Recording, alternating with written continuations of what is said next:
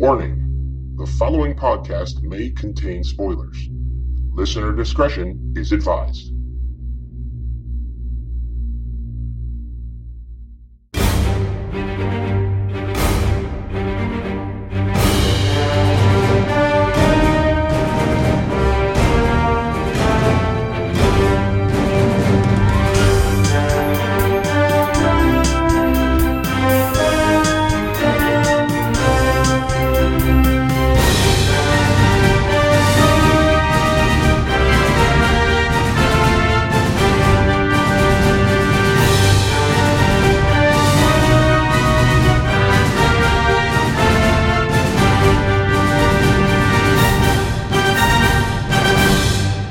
Welcome, Primers, into this issue 53 of DC Primetime from the Next Level, from the Showcast Spotlight here on the Next Level Podcast Network. I am Ben Beck. And from the Caffeine Crew cast of pods on the Next Level Network, I am Rob. And take two. Yes. As we have attempted this recording already, and unfortunately, due to technical difficulties, we had to start over. Luckily, we were only a couple minutes into it, so it's like 2 minutes, so we're safe. We're good. Yeah, we're good. But we're back to a shorter week this week once again, as only 3 shows have aired. Powerless and Supergirl both on break. But next week, man, we're gearing up for a pretty good week. All 5 shows are going to be back. We're going to have the musical crossover episode between The Flash and Supergirl, and we're going to have a former guest rejoining us next week, which we're pretty excited about. Yeah, that we are. And I do know we were called out in the past about singing the intro. All I'm going to say is maybe. Maybe, yeah. We were tossing around some ideas. If we're doing it, we're writing something original, and it'll be over our theme song. So we got to figure that one out. Yeah, so, we got about a week to do it, and we got to make sure our guest is on board with it too. If we're gonna make him a part of it, and we tossed around some ideas a couple nights ago, and we'll see. It's not a guarantee, but we'll see. Yeah. But on the topic of next week, I know we had our DC meme contest not too long ago, in which our second prize winner was Paul, and he's getting a copy of the. Well, we were originally going to do Batman Telltale or Justice League Dark, but he actually owns both, so we did figure out something else to do with Paul. And Cliff, our first prize winner, was going to get something signed, personalized to him from my trip to Heroes and Villains Chicago next weekend. Unfortunately, due to circumstances, I'm going to be unable to attend Chicago, which is kind of a bummer. But we're still going to be hooking up Cliff with a prize. We're not going to bail on that. 2 weeks following Chicago, we are going to be at Great Philadelphia Comic-Con, in which Alan Tudyk, John Wesley Shipp, and a bunch of other guests are going to be at. So we're still going to get him something personalized and signed from that con. So Cliff, you're still going to get hooked up. I'm going to message you in a little bit to go over the details a little bit more. But it's kind of a bummer, because I know I helped them put their panel schedule together, and one of the panels I helped them put together was one I found out I really wanted to moderate, in which both Carlos Valdez and Brandon Routh would be on stage together. And I found out that had I made it to Chicago, I would have been. So, but still plenty of opportunities, as there's still Heroes and Villains Nashville, Portland, Atlanta again, and New Jersey. So I've been told with full confidence I will be moderating at one of, if not more than one of those conventions. So plenty of other opportunities in the future to meet, and we'll probably do more contests too. Yeah, whenever you do any kind of like other cons, we may run stuff like that in the future for more people to get an opportunity to get that kind of prize. It's just one of those really unique things, and it's kind of just that awesome keepsake that you can have for watching these shows. So yeah, and I know we were talking about this the other night, and this is something that's going to be, if it happens, which I hope it does, will be part of this podcast, but it actually will be whole network wide, from the Next Level Podcast Network wide, and it will, if it happens and it comes to fruition, there'll be other opportunities for you guys to win other cool stuff, through this, because I think we're tossing around the idea of potentially starting a Patreon. In which you guys can help contribute to the podcast, and in return, you guys will get a lot of cool opportunities to join us, to win some prizes, cool swag, Yeah, you'll get some cool swag. You'll get some behind-the-scenes stuff that we never post. You'll be able to hear, and you might be able to join us on interviews, at least listen in on interviews, potentially even ask some questions, and maybe even be a part of the interview too. So we're still putting that together. Maybe like in a month or two, we'll see if everything comes together. But we're going to work with all of the podcasts on the network to put that together. It's not just going to be DC Primetime. Yeah, so cool things on the horizon. Yes, for sure. But 3 episodes this week. Let's jump into the bullet points portion where we give each show the sidekick, hero, or legend ranking. This one is very easy, as this week we have The Flash, Season 3, Episode 16, Legends of Tomorrow, Season 2, Episode 14, and Arrow, Season 5, Episode 16. Fairly simple. Down the line, both Rob and I think you and I are in agreement. Legend across the board. Yeah. All three shows deserve them this week. Yes. Absolutely. Every one of them. So without further ado, let's jump into the Secret Origins portion where we go over and give the breakdowns of the episodes. Starting off first with, and I love when we get to start with The Flash. Nothing against Supergirl at all, but come on. Yeah, it kind of brings us back to when we first started the show. It does. The Flash, Season 3, Episode 16, titled Into the Speed Force. Desperate to stop Savitar and save his friends, Barry turns to the Speed Force for answers. HR gives Jesse some advice. So, I have to say, starting off, it was great seeing Rick Cosnett, Robbie Amell, and Wentworth Miller. Yeah, we didn't know he was going to be in the mix on this one, but and Black Flash. Holy Black crap. Flash and John Wesley Shipp. Jay Garrick. It was a very packed episode, but you know what? Beautifully done. Absolutely loved exactly how they handled this one. Yeah. And we found out quite a few things about this episode. I mean, obviously, this is a mission to save Wally, who's trapped in the Speed Force, which does come with some unfortunate consequences, which we'll talk about in a little bit. But, I think one of the biggest things that came out of this episode is we find out that Savitar is a man. He is not a god, which I think we kind of already knew. Yeah, if you know his character in the comic books, he is just a guy. Self-proclaimed god. So one of the things though I actually got to bring up, because there was something very early on in this episode that I don't know if I misheard, because I haven't had a chance to go back to it. So if you guys have seen this episode a couple times, watched it, there's something in a key moment in Ben, and I don't know if you picked it up either, when Barry is talking to Eddie in the, police department. He kind of states to Barry at one point in time that he's just like, no, Savitar, he's like, that's because of something you did in the future. But it made it, the way that it was brought up sounded like Barry was Savitar. I don't know. We were kind of throwing that prediction around, that theory around last week. But it was, last week. But after this episode, though, go back and listen to that conversation, because the way that Eddie makes that statement is kind of like Barry is Savitar. Well, this is an episode I wanted to go back and rewatch again anyway. So, I will be doing the same thing. Yeah. Trust me. So that's something for sure. But I might have missed that the first time I heard it. It was like one of the very last things he says to him. So yeah, but it was kind of cool, because at the same time, while we're seeing Rick Cosnett return, we're seeing Eddie and we're seeing Ronnie, and it's almost like this is a glimpse of what the future would have been had Flashpoint not happened, or not Flashpoint. The Flash didn't exist, basically. Because we saw Caitlin with a baby and Ronnie still alive. We saw Eddie still alive, obviously. So I mean, this was almost like something that could have been a potential future for them. I think they handled that really well. I mean, this is, I guess the best way to put it, this episode is kind of like the Empire Strikes Back to the Runaway Dinosaur. I think that's the best way I can kind of view this episode, where that one was very hopeful. This is the Speed Force, very dark and twisted. But I do love the main thing that they were trying to drive home, because it's kind of like, Barry, you're constantly blaming yourself for everything, and the reason you've gotten out of every situation so far is because somebody else has stepped up for you. It's now your time to do this on your own. And I think that was kind of a really kind of strong, twisted, but strong message in the episode. Like him trying to push things off on everybody else in the team at times. It's sometimes Barry's got to do it on his own and be his own hero. Yeah. So I think that was kind of unique, because we did see the fallout of, Eddie killing himself was probably the only way he probably would have beat Reverse Flash.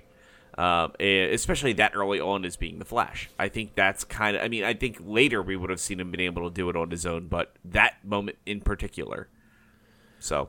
Well, and that was kind of like a point that was driven home by the end of the episode, too. We do see that there's still turmoil between him and Iris, but, this time around by the end of the episode, it's actually Barry that's the one that's taking the step back and not Iris. He's the one that says, I kind of need to, I kind of need to step back, and I'm just the point that you just made. I need to do this on my own. And it's another thing that he tells Wally at the same time. He's like, you know what? We were going about this the wrong way. You're not going to be the one that stops Savitar. I have to do it.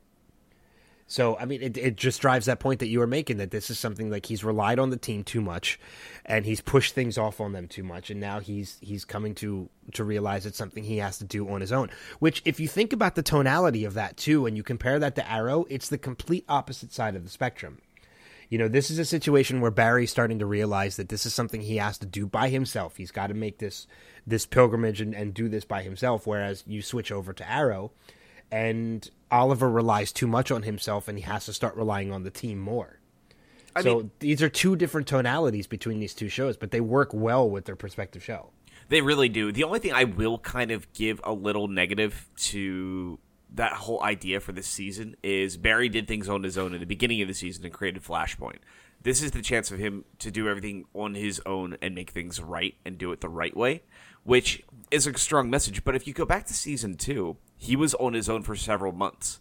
And then he was like, I can't do this without a team behind me. Like when, Reverse Flash, he found out that, not HR, but Harrison Wells at the time. Sorry, we have to go back a couple Harrisons. Yeah. But Harrison betrayed him and was Reverse Flash, and he was like, I can't trust people.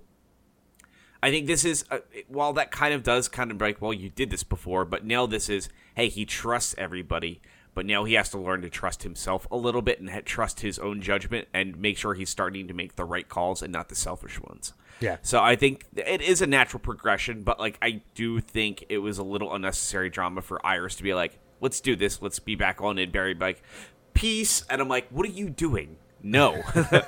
We don't need to reset this point again. That's the only thing I can really state that I have an issue with is I don't want to see them step the relationship back again after we've worked so hard for 3 seasons to get to where they were 2 episodes ago. And now that's going to be strained. But like I said, it's going to get fixed and Barry's going to have his reasons. And I'm sure they'll go into that next week because this was how do you do a cliffhanger on a dramatic moment? That's how you do it. But still, I don't think that's the way a lot of fans wanted to see. Yeah, but even going into next week, I don't think we're going to see a lot of resolution with that, considering this is the musical crossover this week.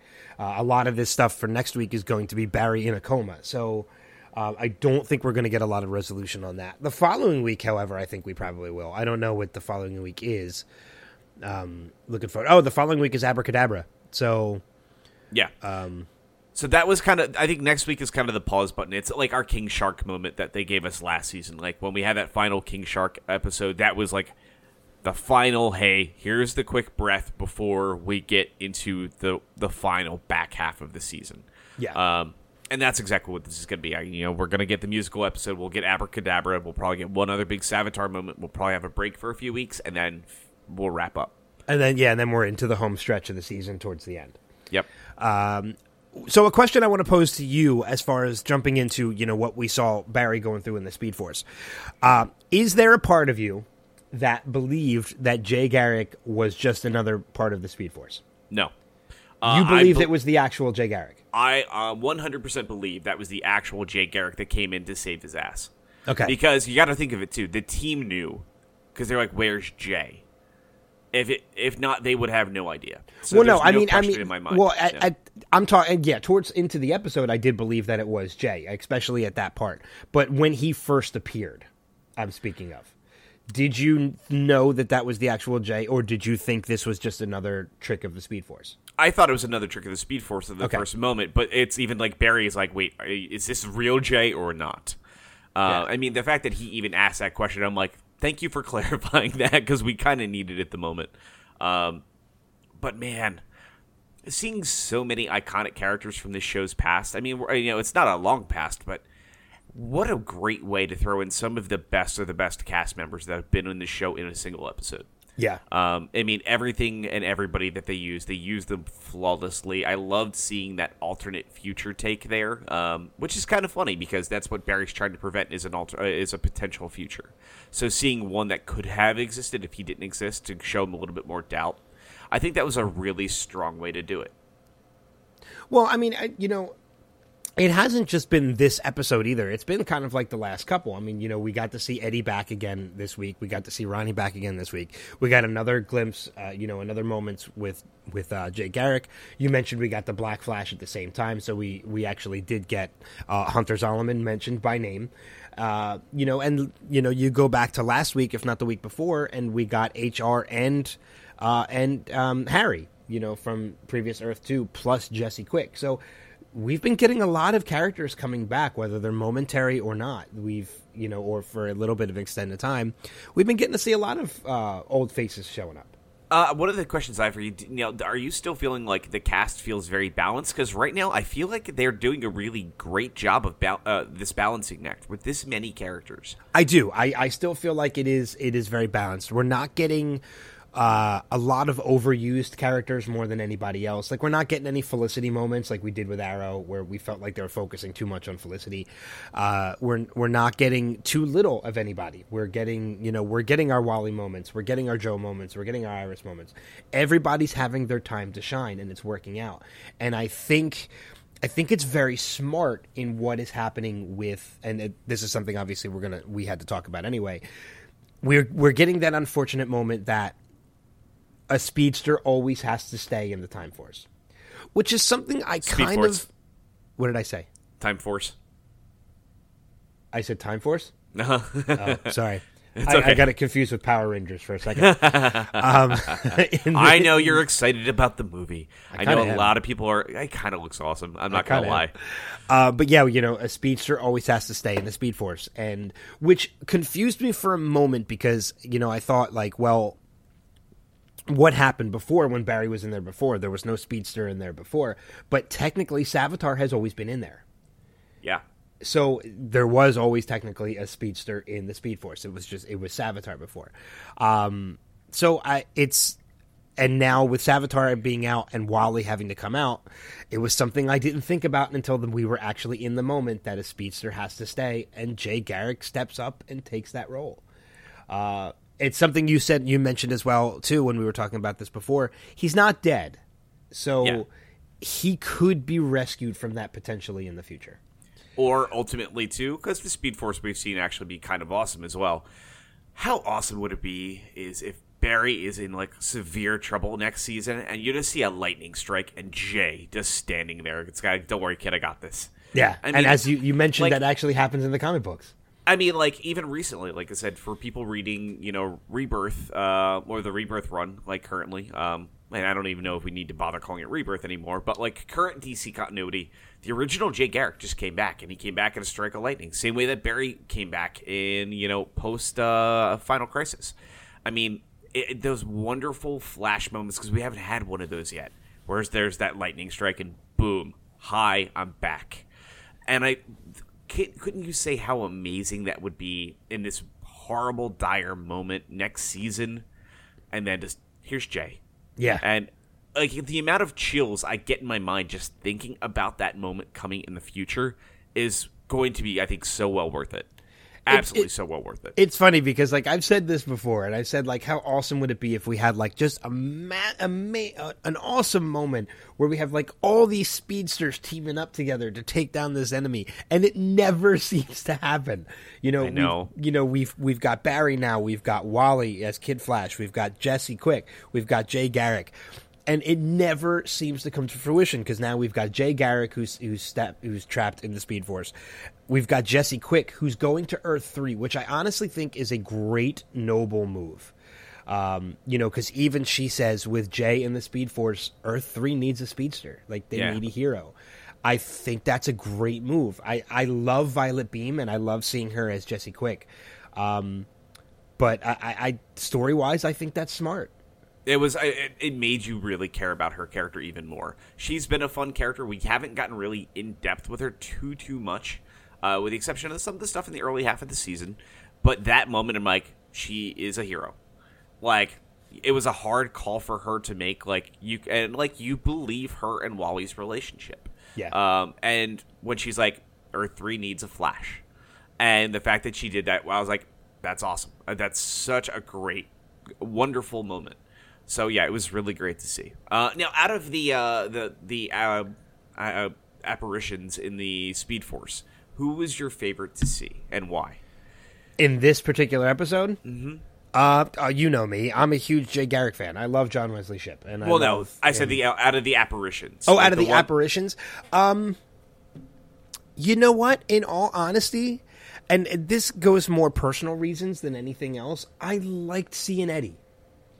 And it's mainly because of the fact that Rick Cosnett is such a nice guy. Like, I loved seeing him on the show again. Yeah. So I did. I liked seeing Eddie, and I think it was. I liked that the fact that he was the first person that he saw. Yeah. So I'm going at the apparitions that we saw, like you mentioned. We saw Eddie, we saw Ronnie, we saw Black Flash. I got to go with Eddie. I gotta say, I think you're right. I think Eddie is. I wanted to say Captain Cold, but I mean, I can understand for some people, if you're only a Flash viewer, you could feel a little confused in his appearance there. He's like, that's what made Snart sacrifice himself, and everybody that watches Flash is like, huh? What do you mean? Yeah, because like, they were not familiar with that if you don't watch Legends. Right, and I think that, I mean, and I love every time he appears on screen, and it's great because we get to see him this coming week again, too, because, spoiler alert, he's on Legends this week. Yeah. So, but yeah, I mean, that's one of those things, though. Like, for me, I really wanted it to be him, but Rick did such a great job delivering those moments. Like, it was very somber and very sad. And it was no different than, like, when we saw him really quickly last season where Barry had to jump back in time a little bit. And it was him giving that note to Barry to get to Iris, you know?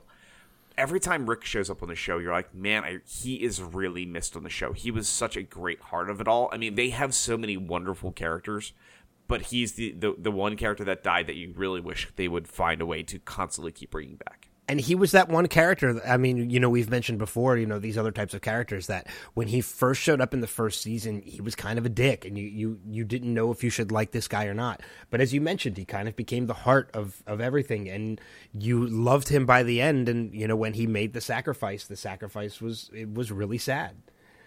So yeah, I love seeing Snart. Don't get me wrong, I love Wentworth Miller and Leonard Snart, but I got to go with Eddie on that one. Yeah, I'm absolutely with you.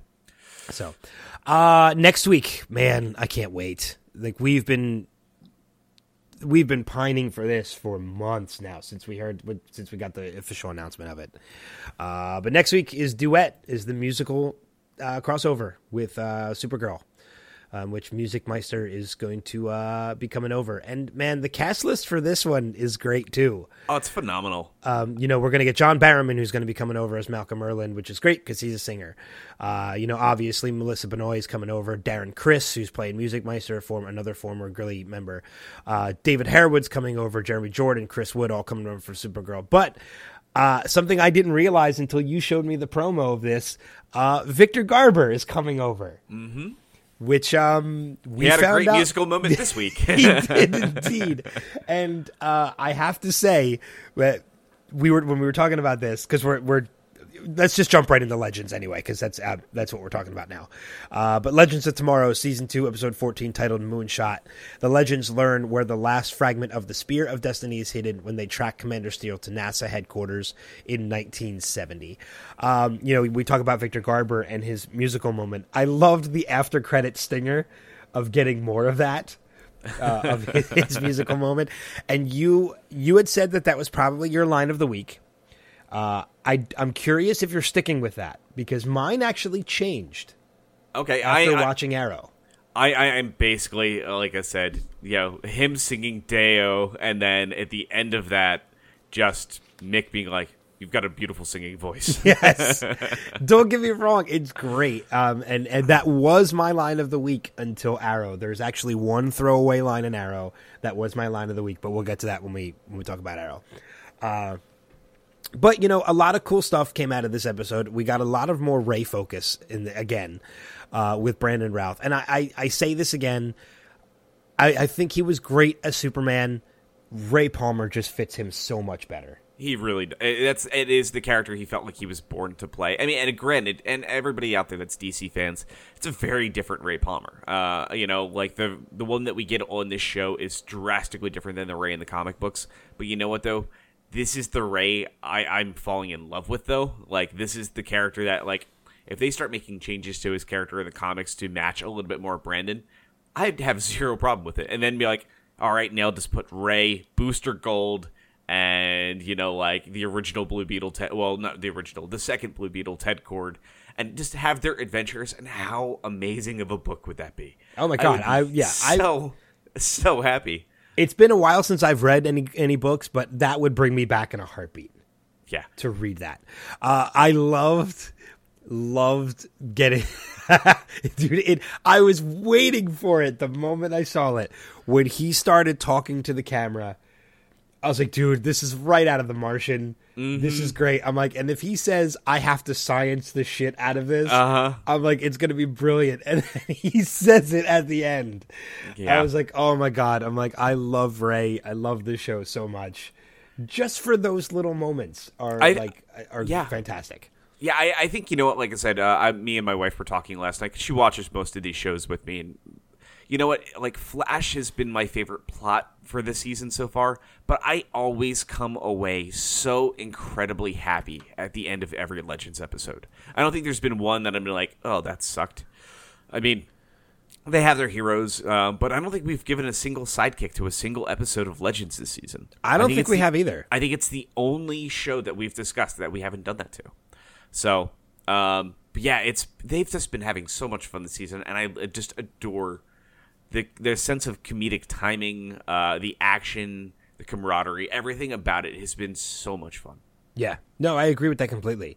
And it's just been just a ton of fun watching like these small little moments. I loved seeing actual people from the Apollo 13 mission, like Jim Lavelle and these astronauts popping up at the same time. I'm curious, though. One of the questions I did have about this episode by the end of it is we find out throughout this episode that the Apollo 13 disaster never happened, at this point in history because of things that have changed. Does that revert back to normal by the end of this, or is that no? They never fixed the time aberration. That's the one thing I'm like, really, guys? But you know what? You guys always cause more good than you do, more bad than you do good. I think in the timeline, but they actually never fixed the time aberration at all in this. So I thought that was kind of amusing. Yeah, that was one of the things I was curious about by the end. I was like, wait a minute, we still didn't fix this. Like, I understand that it was, the way things worked and everything was more of a focus on Nate and Hank and such, but and finding the shard. But like, shouldn't we still have fixed this situation? So yeah. I don't know. But it was so cool seeing, like I said, like seeing Jim Lavelle and the Apollo 13 mission happen. I had a point I was going to make, and I can't remember what it was. Of the Apollo 13 mission, I really enjoyed, and I thought the dynamic worked really well of seeing Ray and Eobard actually have to work together. And it was a very interesting fact that something that never really crossed my mind is that, yeah, Reverse Flash has no powers in space. Yeah, but you know what? The other thing, though, it makes you forget, because when you see Matt Leshner portraying the character, like when he makes the comment, like he's like, I really miss the camaraderie when I used to work with Caitlin and Cisco and Barry, and you're like, God, that's right. I mean, he is such this vile character, but you forget, like, he was their friend. Like, he actively cared about Cisco and all these people. And he's like, I'm a scientist first. And I love the fact that like Rey kind of feels for him by the end of this episode, where he's like, "What do you want from the Spear?" He's like, "I just want to live. That's it." Yeah. And it's something so simple, and like it was such a great connection point for those characters. And like and he kept his word. He's like, "This is what you do. I know we're enemies once the moment that this we get back, and that's it." But it was really fun to watch the two of them together. Yeah, I agree with that completely.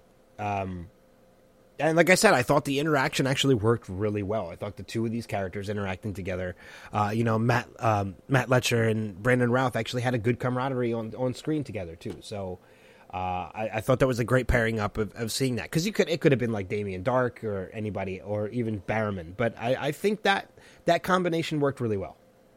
Yeah, absolutely agree.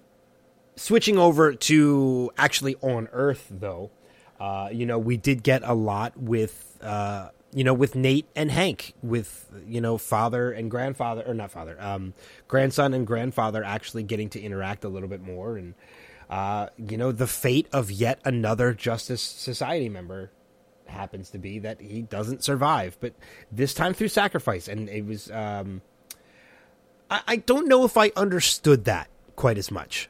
It makes sense. Like, he can't go back to his timeline. Like, Commander Steel knew that his mission was a one-way mission. And it was also, if he didn't because they knew somebody needed to stay and do that to level out the ship. Nobody was going to be able to survive the atmospheric burnup at all. Not on their team, at least. And he knows he can't go back to his timeline. So, and you could see when they were discussing, when he saw Captain Hunter for the first time, actually now just Rip, actually, it was just that moment of like, he's like, I was angry at you, but this is a mission I chose, and I know I can't go back. If I do, I could destroy who Nate is, who he becomes, the hero that he is, and the things that he's doing currently. Like, I think he kind of realizes, this is a paradox moment, if I go back. So... Yeah, and I have to correct myself too. I keep saying Hank, and it's Henry, not Hank. Henry. Hank is Nate's father, so Henry's son. So Hank is the in between, between Henry and Nate. So I had to correct myself. But I understand, like, it would be he can't go back to his own timeline. But did it really require a sacrifice? Because, as he had mentioned, they knew somebody had to stay behind in the cargo hold. But Nate did bring it up, like, hey, I have powers now. Like, I can do this. If Nate could have survived it, why not have Nate do it? Did it really require the sacrifice from Henry? Well, I think they got it across that they kind of stated there's no guarantee you are going to survive this. And I think it's the fact that, Commander Steel knew he was, out of everybody there, he's the expendable one. Because again, he is a ghost in time after everything happens. It's this history that says the JSA disappears, and that's the end of it. So they're all plucked out of time, with the exception of Obsidian. That's it. Okay, all right. I can say it a little bit more. Yeah, I mean, the only one that we know has to go back to face tragedy is Amaya. So, in which she now knows what the tragedy is, because she took a glimpse into her own future. But I think that was the reason also, too. It was kind of a MacGuffin of having Commander Steel die to push Amaya over to the edge, that knowing that she knows she has to do this. So it adds some drama for her character and for Nate. I mean, it actually was a really, really touching moment, but it's going to now raise a lot of questions between those two characters. Yeah. So, and I'm looking forward to seeing how that plays out, because they've all proved that they can handle the heavy moments on the show. So I want to see how that plays out.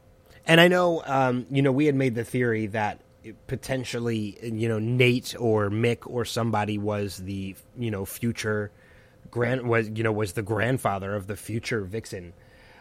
Do we still think that's the case now, with the way Amaya has been with seeing everything about her future? It's very possible. I don't know yet. That's a big question. And I mean, there's never been a discussion about who her husband is, or who she has a kid with. Like, she hasn't looked into that yet. So it's still very possible that it is Nate. So okay. So, I mean, but would that potentially mean, though, that when Amaya leaves the ship, Nate does as well?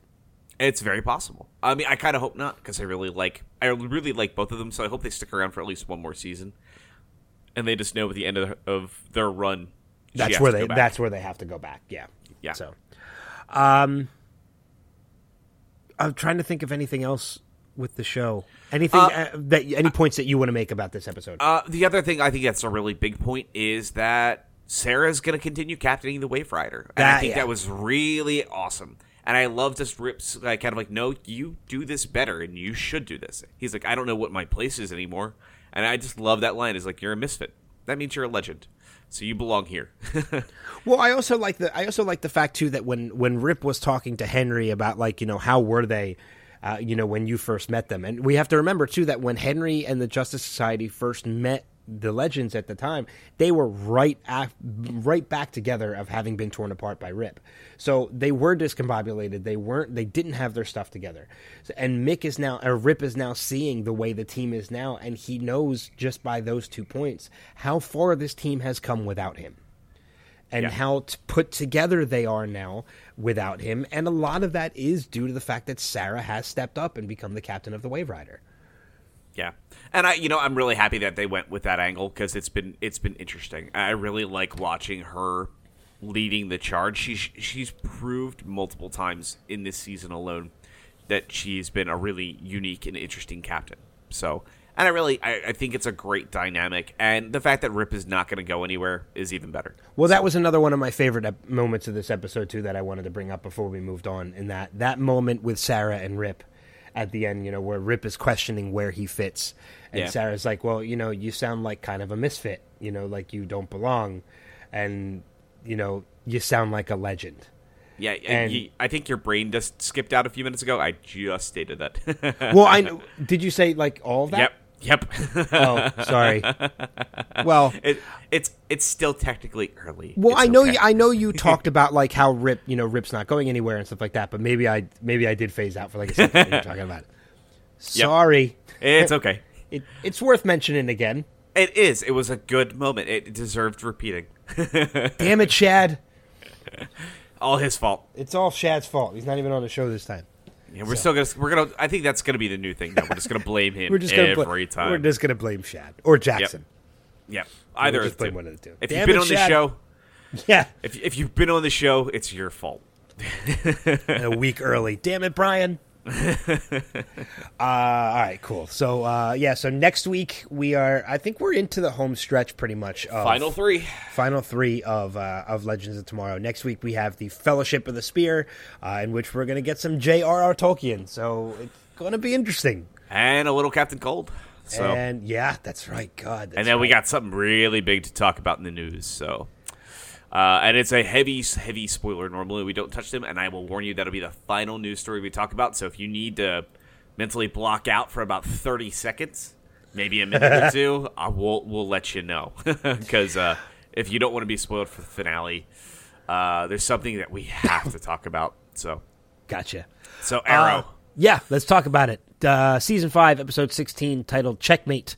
Oliver gets closer to the truth about Prometheus. Helix refuses to continue helping Felicity until she does a favor for them. I want to start off by saying, good God, I think Prometheus / Adrian Chase is my favorite villain they have ever used on this show.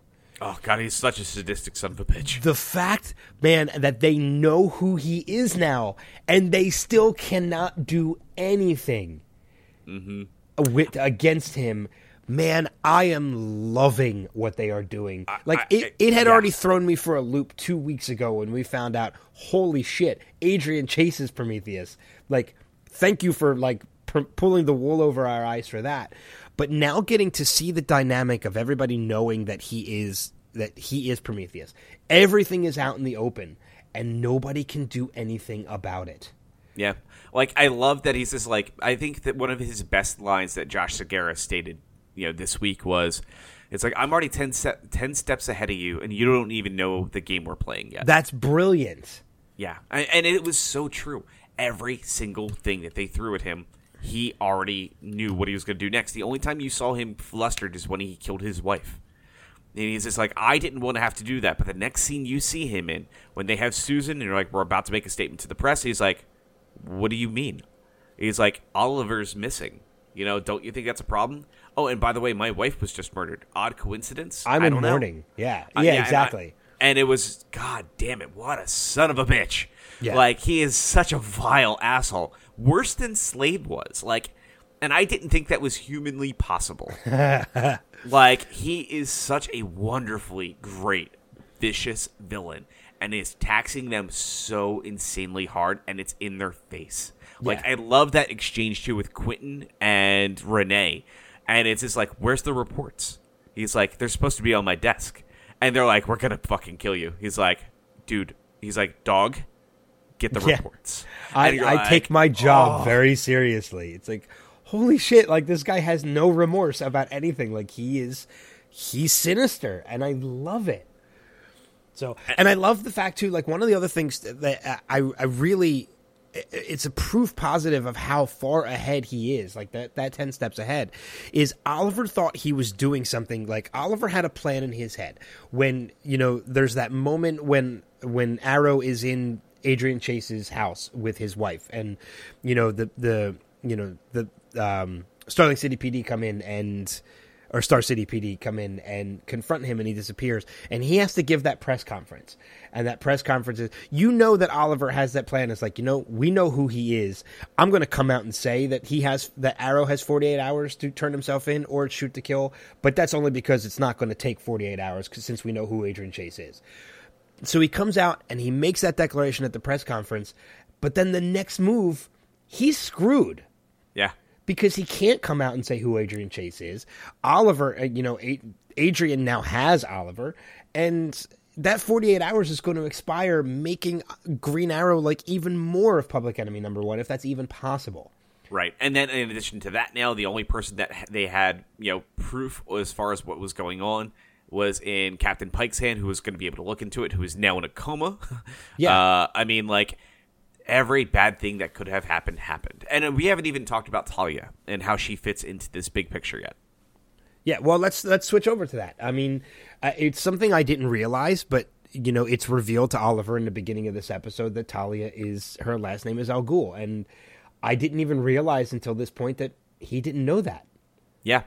Like I said, that was the one thing, because, like, when they brought it up, there's like, well, it's interesting he doesn't know she's connected to Ra's yet. And that was this question that was been, like, lingering every time I've been watching this, anytime they've done flashbacks. And then that moment, and you're like, he's like, oh, you killed Adrian's father. And I'm like, oh, I understand why she's doing this. And then she even states right after I had that click, is like, she's like, you killed mine as well. And you're like, well, sorry, Ollie, you're kind of fucked right now. Yeah, exactly. You're kind of screwed. So, yeah. Interesting, though. It was a nice twist and a nice development. It's not, and you know what the thing is about this episode, too, and it's rare for us to give an episode a legend because of this, but it's one of those episodes where there's not even really a lot that happens. I mean, there is. I mean, you know, between Oliver becoming, you know, being in the house and, you know, Adrian Chase's wife dying and such, it's more just the dynamic of the characters this episode that got it to legend. Yeah. I think, honestly, like, the episode title was what, Checkmate? Checkmate, yes. And that's exactly this. That was what this entire episode was. It was a game of chess constantly happening where I'm like, oh, I know exactly how to defeat this move. Nope. And it was just moving themselves further and further deeper in the hole. So, but there's something that's brought up at the very end of the episode that now I'm very much questioning. And there's another thing that kind of ties to that, because we know Adrian Chase is an alias. It's an identity that he took. So that still leads the real Adrian Chase to be Vigilante, which I'm actually very kind of happy about that. I mean, like, I love the fact that they threw that twist, but, like, I know anybody that's a comic purist out there that is kind of like, but Adrian Chase is Vigilante. So that now removes that question from people. Now we know that there could be a real Adrian Chase as Vigilante, and he's there maybe to kind of stop, Prometheus as well. So now it's figuring out where he fits into the equation. But then the last thing we see Prometheus state in the end of the episode is, Oliver, now you get to figure out who I really am. And I'm really wondering if there's another wrinkle to all of this that we still don't know. I think there is. I think there's still something else that's going on with him that it's still a mystery. Because I think everything is out in the open. But to have everything out in the open this soon, I think there still needs to be some kind of shred of mystery. Yeah. I did have the inkling that, we still need to know who Vigilante is. I'm not sure if I believe it's Adrian Chase, though, because they're still referring to, Josh Segarra as Adrian Chase. So, and even in IMDb, looking ahead to future episodes, he's still listed as Adrian Chase. So I don't know if they're going to go that route. I am still curious, though, as to who the hell Vigilante is. And when we're going to see him again, because I know he's not listed for next week, so we're not going to see him next week. Yeah. And but that will play out. That's going to play out before the end of the season. Oh, it has to. Like, we can't be left with that by the end of the season. Mm-hmm. So, looking ahead even further, too, it looks like, the title of the episode 2 weeks from now is Disbanded, which hopefully that doesn't mean it's anything pertaining to the team. More than likely it will. That's probably what it's going to be. It's echoing Ollie's constant. That's the only gripe I have on this episode. I've been enjoying the flashbacks because I really love Anatoly. But it's that whole, Oliver, stop doing this. I can't be with people. I was like, you've said this every season. Stop. It's like they needed to fill 30 seconds of dialogue. That's the only thing that drives me a little bit nuts. But the rest of it, man, is so great. But I have a feeling you're going to see the team break apart a little bit. I wouldn't be surprised if you do see it break apart a little bit. I mean, it tends to happen at least like once every season. It's like Supernatural. The brothers got to be angry at each other at least for half of the season every season. Yeah, exactly. It's just the MO of the show. It's okay. You mentioned Anatoly and the flashbacks, and I'm still loving the flashbacks as well. But since you've mentioned Anatoly, I will mention Anatoly is the one who has my line of the week. There is a scene when he first shows up wearing the hood with Anatoly, and he's talking to Anatoly, and he's talking in that typical Green Arrow voice, and Anatoly looks at him, he's like, what is going on with your voice? Like, it reminded me, if you've ever seen the movie Scott Pilgrim versus the World, there's the scene with Aubrey Plaza where she is speaking, and every time she curses, her voice does that little, there's a black box that appears over her mouth, and every time she talks, and at one point Scott just looks at me, he's like, how are you doing that with your voice?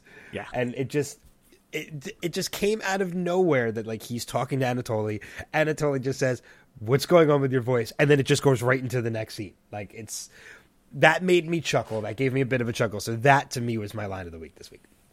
That's a good call. Yeah. But yeah, great episodes all across the board this week. Like I said, you can nitpick every one of them, but you can nitpick anything that exists. And I think our nitpicks were incredibly minor. Yeah. Well, there's still one more thing about Arrow that we haven't discussed yet. Do it up. We got more of Helix. Yes, we did. So I'm relatively curious as to what this organization is. Because we know they work outside of the government, but yet have more power than the government. Mm-hmm. So I don't know. Like I said, the Helix stuff, I think this is an interesting way to take Felicity's character. I think it's going to severely backfire on her for quite some time, and I'm wondering now if you're going to see her slightly removed from the team after everything comes to light. So okay, it could be part of the disbanded. Yeah, I think it's very, very much the possibility. Her heart is very much in the right place. But even for Felicity, I gotta say, this is a stupid move. You would think that she is smarter than this to do what she's doing, but it's kind of her going back to her hacktivist roots. So I'm really curious to see how this whole thing's going to play out. But I don't hate the plot at all. I actually think it's quite interesting. I'm really curious to see that continue on. And I gotta say too, man, every time the T-Spheres come out, man, I just smile. Love it. Love it. And it's funny too, because I'll bring this up. My girlfriend Brianna doesn't watch any of the shows. She doesn't watch Arrow or Flash or anything. However, she did watch some of Arrow with me last night when I was watching it, and there was the scene with Mr. Terrific and Black Siren in the house and the T-Spheres, and she just looks. And this is coming from an outsider who doesn't really watch this stuff, and it made me realize something I've kind of already known, is that she looks at them and she's like, "Well, those are interesting costumes." And I said, yeah, I was like, in the world of DC is kind of stupid in that, Superman takes off, puts on glasses and he's Clark Kent. Mr. Terrific has a T on his face that's in the shape of his face. You can still very much tell it's Curtis. Black Siren is just a mask over her eyes. Arrow is just a mask over his eyes. With the exception of Batman, costumes in DC universes are very revealing. Well, not everybody, but there's a good chunk. There's a good chunk that are like that. It falls on prey of both Marvel, DC, and every independent comic book. Because for most people, it's like, I have tights. You don't know who I am. Exactly. I have a mask that just covers my eyes. You can see every other facial feature, but yet nobody knows who I am. Yeah. So, but it was just a good laugh that we had last night, getting that from like an outsider's perspective of somebody who's not really like it. Don't get me wrong, she likes like the Marvel movies and things like that. She's just never gotten into the DC television shows. But I'm trying. Mm-hmm. Sooner or later. Yeah, she'll fall prey. Mm-hmm. But yeah, great shows across the board this week. All three are legends, and man, if the rest of the seasons for the rest of these shows keep going this direction, we're in for a treat for the rest of these seasons. Yes, we are. All right. Well, we got a lot of news to go through, and I know you've got places to be, so let's get to this. Cool. So we're going to start with the video game world real quick. We usually end with that, but this one's just kind of awesome. So this past week, NetherRealm Studios showed us the next member joining the roster for Injustice 2. Not a character I expected, but we do know Jason Rush, Martin Stein merged together for Firestorm, and there's a great video of you can see the character in action. Looks quite fantastic, and I'm really looking forward to seeing how this plays out. The character design is actually has a closer similarity to some of Jax's. It's not as much the traditional, but this is almost pure red. I'm not seeing any yellow, but I would not be surprised if we maybe see a Jax version of the costume in the game, because we did see an Oliver Queen Arrow version in Injustice 1. So maybe we'll see that as well for Barry, and we'll get some of the TV show versions of these characters. So. I'll tell you, it wasn't a character we were expecting from the game, but it is the character that made me finally say, you know what? Fuck this. I'm pre-ordering this game. And I did. And I pre-ordered the Ultimate Edition. I never go Ultimate Edition on games. Yeah. Because I feel like a lot of the extra stuff that comes with it is a waste. Like, I don't care about digital soundtracks and all that stuff. But just seeing all the characters in this game and knowing that with the Ultimate Edition we're getting 9 more that will not be in the regular game, I was like, I'm doing it. I don't care. And your pre-order gets you Darkseid too. So yeah, that's 10 extra characters. And we don't even know the full normal roster yet. They haven't even gone through that yet in completion. So the question now is, who's still yet to remain, because May's still some time, and they're doing 1 a week, and then they still have to go through a 9, and they said they may even do a season 2 for the DLC. So yeah, it's going to be a massive game. So it's really exciting. The other thing that people wanted to point out as well is there is a great cameo in the Firestorm video where you see Killer Croc. More than likely, and my guess is very much like the scene transitions we have seen in the past, where you've seen other villains in the background, especially through Arkham. When you kick them through a wall, other villains show up. We see Scarecrow, Two-Face, a lot of people. More than likely, that's all this Killer Croc cameo is. A lot of people are like, is he playable? My vote is probably not. So he could be in the future, though. It's very possible. So now we're going to head over into the film world, because, dear Christ, I've got about maybe 12 stories all pertaining to DCEU. So let's get to it right off the bat.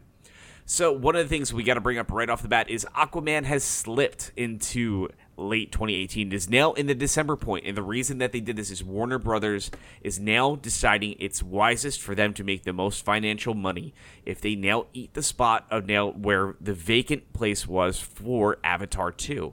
So this is actually a very smart move. We're seeing films excel financially in December. And I think this is a really wise move. Get it out of that weird in-between, like, don't do a spring, don't do fall, don't do summer. This, I think, is a really wise move. And James Wan, it seems like that piece is the one that's most well put together that we've heard about and seen so far. The early buzz about what that script is, they're already scouting locations. This is a really smart move, and a lot of people are really excited about this movie. So I'm really looking forward to seeing what they do with Aquaman in December of 2018. Moving on now, right over to the world of the Man of Steel. The Man of Steel sequel looks like there is a high chance that they know exactly who the director is going to be, and it is a perfect choice. And if this is indeed who is going to do this, I'm very happy, but Warner Brothers is reportedly trying to lock down, at this point in time, Matthew Vaughn, who is the director of X-Men First Class, Kick-Ass, and Kingsman: The Secret Service, to helm Man of Steel 2. This is exceptional directing choicing here. I think very similar to how everybody's feeling about the replacement with Matt Reeves now in Batman. I think this is them starting to make proper decisions. So I'm really looking forward to seeing what they can do here. The only thing I think me and Ben both joked about is, well, he was also a producer on the most recent Fantastic Four, so takes a little bit away from his credit. Yeah, but a little bit of his cred loses but there. In the grand scheme of things, the things that he's directed, all three of those films are exceptional, and they all have this wonderful. The two of them are amazing. All three of them are actually comic books. So, and they're all some of my favorites in the last couple of years. So, I'm really, really happy to see that that's where Warner Brothers is looking. So, jumping over to the Batman, we do know, again, we mentioned that the film is not even starting production in 2017, will be starting in 2018. One of the things we missed right off of the cusp from when we reported last week is Ben Affleck is announcing that he's going into a rehab stint for his alcohol addiction problems, which could be one of the reasons. I know this has been denied at this point in time, stating that that has nothing to do with production. I want to call BS on that. More than likely, this is going to delay production, but this could actually very much be one of the reasons why he's not directing. Maybe between the stress of trying to get this project right was going to put him in a bad place. So I'm very happy to see that Ben is doing this for himself right now. This is a really wise move, and it can only make his portrayal of the character better when he suits up in 2018. Yeah. Jumping over to a little bit more discussions, though, as well on Batman, there's two other stories that kind of link into this. A lot of people were really concerned about the script. That we did talk about that last week when Joe Manganiello basically did come out and said this is all kind of bullshit, but the script rewrite stuff apparently is not.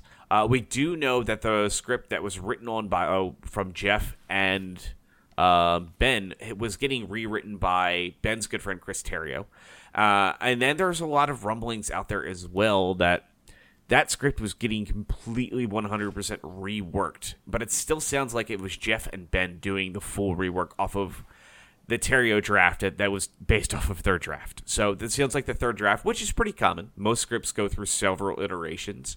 But now there's some question as whether or not Deathstroke is still going to be involved in the film. I think Joe Manganiello is amazing casting for that character. Absolutely. The one thing I will state, and I even said to Ben, is when I think of Batman's Rogues Gallery, I usually don't think Deathstroke in that. So if they decide to maybe go with more of a traditional route, that could exactly be where they're going.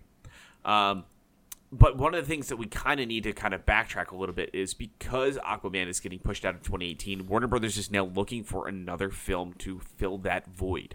Right now, according to, I think it's Variety, it's Justin Kroll over there, is stating that a lot of insiders are saying right now Warner Brothers is looking to try to fast-track one of 5 specific films, and those being Green Lantern, Suicide Squad 2, Gotham City Sirens, the DC Dark Universe film, or Flash. So everybody's wondering which one it's going to be. They did state, though, if none of them are ready to go, they are 100% happy and content with still having Aquaman be their headliner film for all of 2018. And they're stating that they have apparently a lot of actual positive thoughts already from what they've already seen from James Wan's film. So, well, speaking on a personal aspect, out of those 5 films, which one would you like to see fast track more than any? Dark Universe, hands down. I want to see that Constantine movie. Okay, all right. I was either thinking that or Gotham City Sirens. I would like to see too. Yeah, I mean, I think Gotham City Sirens is probably going to be early 2019, if not 2018. I wouldn't be surprised if that's the one that actually jumps into that spot, because it sounds like David Ayer was already kind of well prepped for it. Yeah. Which is why he wasn't doing Squad 2, because he really wanted to do this. Margot Robbie's very involved. She's the breakout character. It feels like it makes the most sense to do that then, where you have a little bit more time to make sure you get Lantern right. That's one you really have to be careful about. So it's a big wait and see. And Dark Universe, I think it's going to be... That's going to take, I think, the most work to get that to screen. I think that's the one that's going to be tricky for them.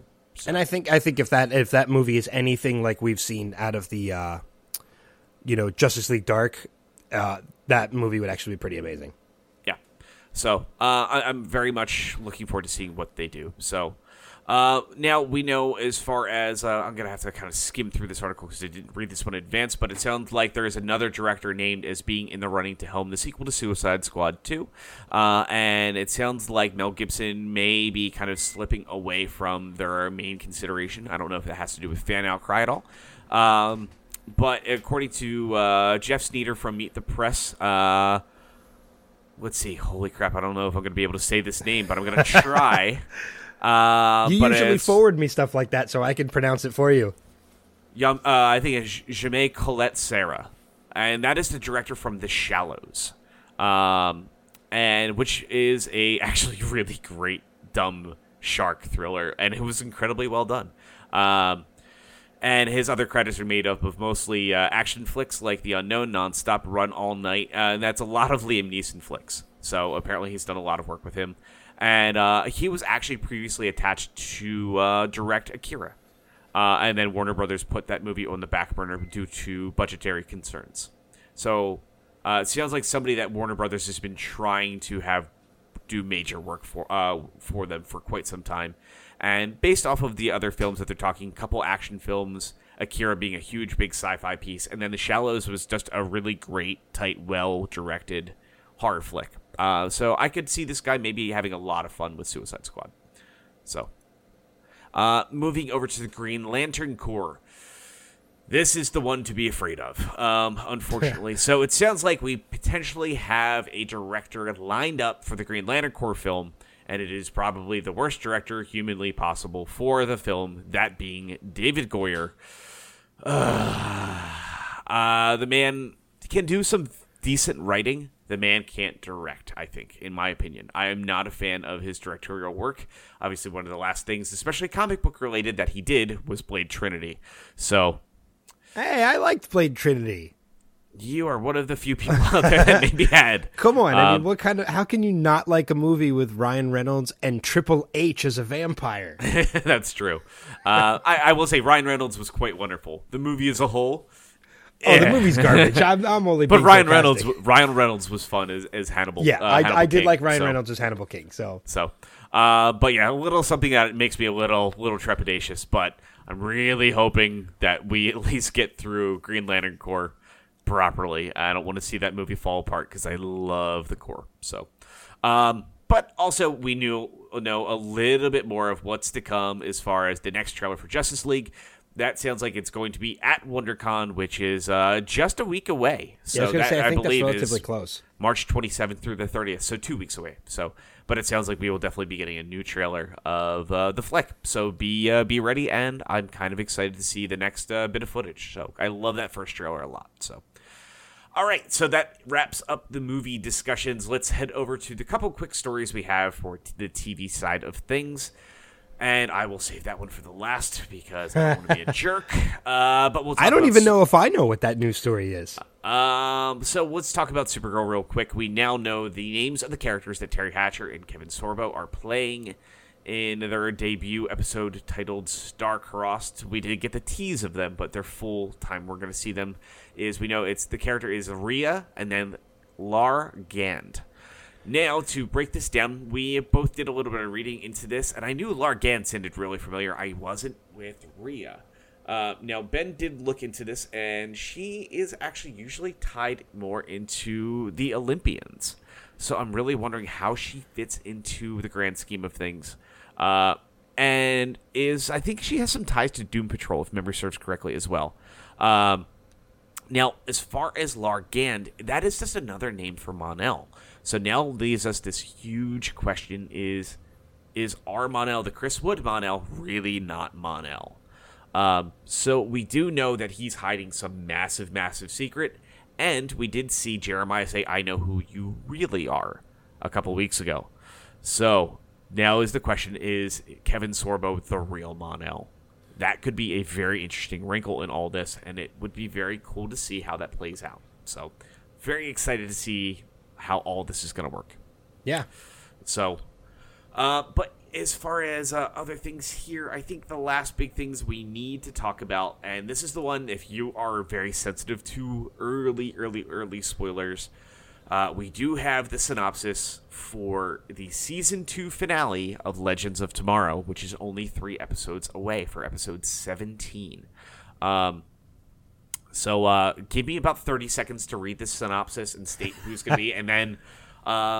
Actually, Ben, do you have a stopwatch or anything handy? Because I want to make sure I don't screw people over on this. Sure. Give me about 5 seconds just to bring it up. Okay, give me 1 full minute. All right, so starting... we're going to run the stopwatch for a full minute. And you say time. You say time, and when you say time, I will immediately stop, even if it's mid-sentence. But So for those of you that don't want spoilers to the Season 2 finale of Legends, I want you to mute your feed for now. Continue to let it play, but mute it or pop your earbuds out of your ear for exactly 1 minute, starting now. Episode 17, titled Aruba. The season finale is the Legends are about to take off for their next destination. A massive timequake rocks the ship. In order to try and fix what has happened, they are forced to break one cardinal rule of time travel. But if they're able to destroy the spear, they will face the ultimate consequence. So we do know in this episode, in the cast list, is both Wentworth Miller and Katie Cassidy. So we do know 100% that we could be seeing Black Canary staying aboard the ship. So everybody is now wondering, is Season 3 going to feature both a White and Black Canary aboard the Wave Rider? And it now makes us wonder as well, are they pulling... Obviously, the one cardinal rule of time travel is you don't pull people out that have died, or you don't pluck somebody who's already died from the time stream before their death. So it's now one of those very interesting moments. I'm very curious to see how it's going to play out, but I have a feeling that may be very well Katie Cassidy. Sorry if you heard the last second of that. It's fine. And now that I've heard you say it, I was familiar with that spoiler, and if that happens, that's exciting. Yeah, holy crap! For sure. Well, the interesting thing I will say about the episode... Let's be real. Not one of our listeners muted their feed. Yeah. Our listeners are aware, and they want to know just as well as we do. Well, the one thing I will say that adds a little credence to the theory, and we won't say what that theory is the episode is written by none other than Mark Guggenheim, which makes things very interesting. Yeah. Because he took some serious heat for some shit. So this could be righting some wrongs. Let's wait and see. I'm excited. Yeah, I am too. But we're only 3 weeks. episodes away from the end of that, so be ready. Yes. Be very, very ready. And still in that cast list is still J.R.R. Tolkien, so he's still with them up until the bitter end for the next 3 episodes. So. And I'm excited about that week because after that week, we going into the finales of The Flash, Arrow, and Supergirl, we get a little bit of a break, not having to talk about 5 shows. We only have to talk about 4.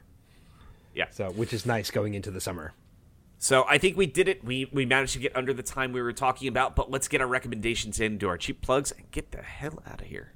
I'll do my recommendation first. As last week, I know some of you had watched it as well and liked the post. Last week, I posted a video of Hilly and Hannah Hindi and their Suicide Squad parody done to Lady Gaga's Judas, except it was titled Joker. This week, I'm doing another YouTube recommendation since I'm trying to kind of go off the beaten path with my recommendations. Since Rob keeps it traditional, I kind of go awkward. And with next week being the musical crossover, we know for a fact we are getting songs from John Barrowman, Victor Garber, Grant Gustin, and Melissa Benoist. But I think, if you told me correctly, we are also getting one from Carlos Valdez. And for those of you that might not know, Carlos Valdez is actually himself a really good singer. In fact, he is part of a band that I can't remember the name of it because it's hard to pronounce because it's Spanish. But he does a song called Open Your Eyes that is really well done. The music video is great. So I'm going to post that video on our page. By the time you're hearing this, that will have been posted already. That video on our Facebook page, facebook.com/DCPrimetime, is my recommendation for the week. Actually, I think there's another one you should probably bring up, too. How about Brian Roll's thing for Odyssey Art? Oh, my God, that's right. You know what? I wanted to do that anyway, and I completely forgot. I'm so glad you reminded me of that.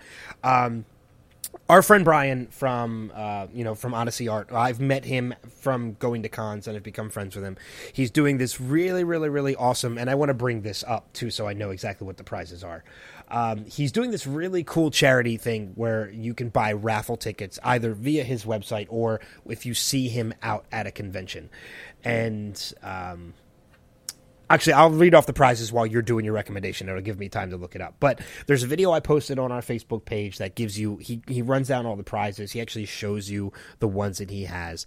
It's $2 per raffle ticket. You can buy as many as you want. All of them go into a drawing. He's going to draw 10 different winners, and each winner is going to win something amazing.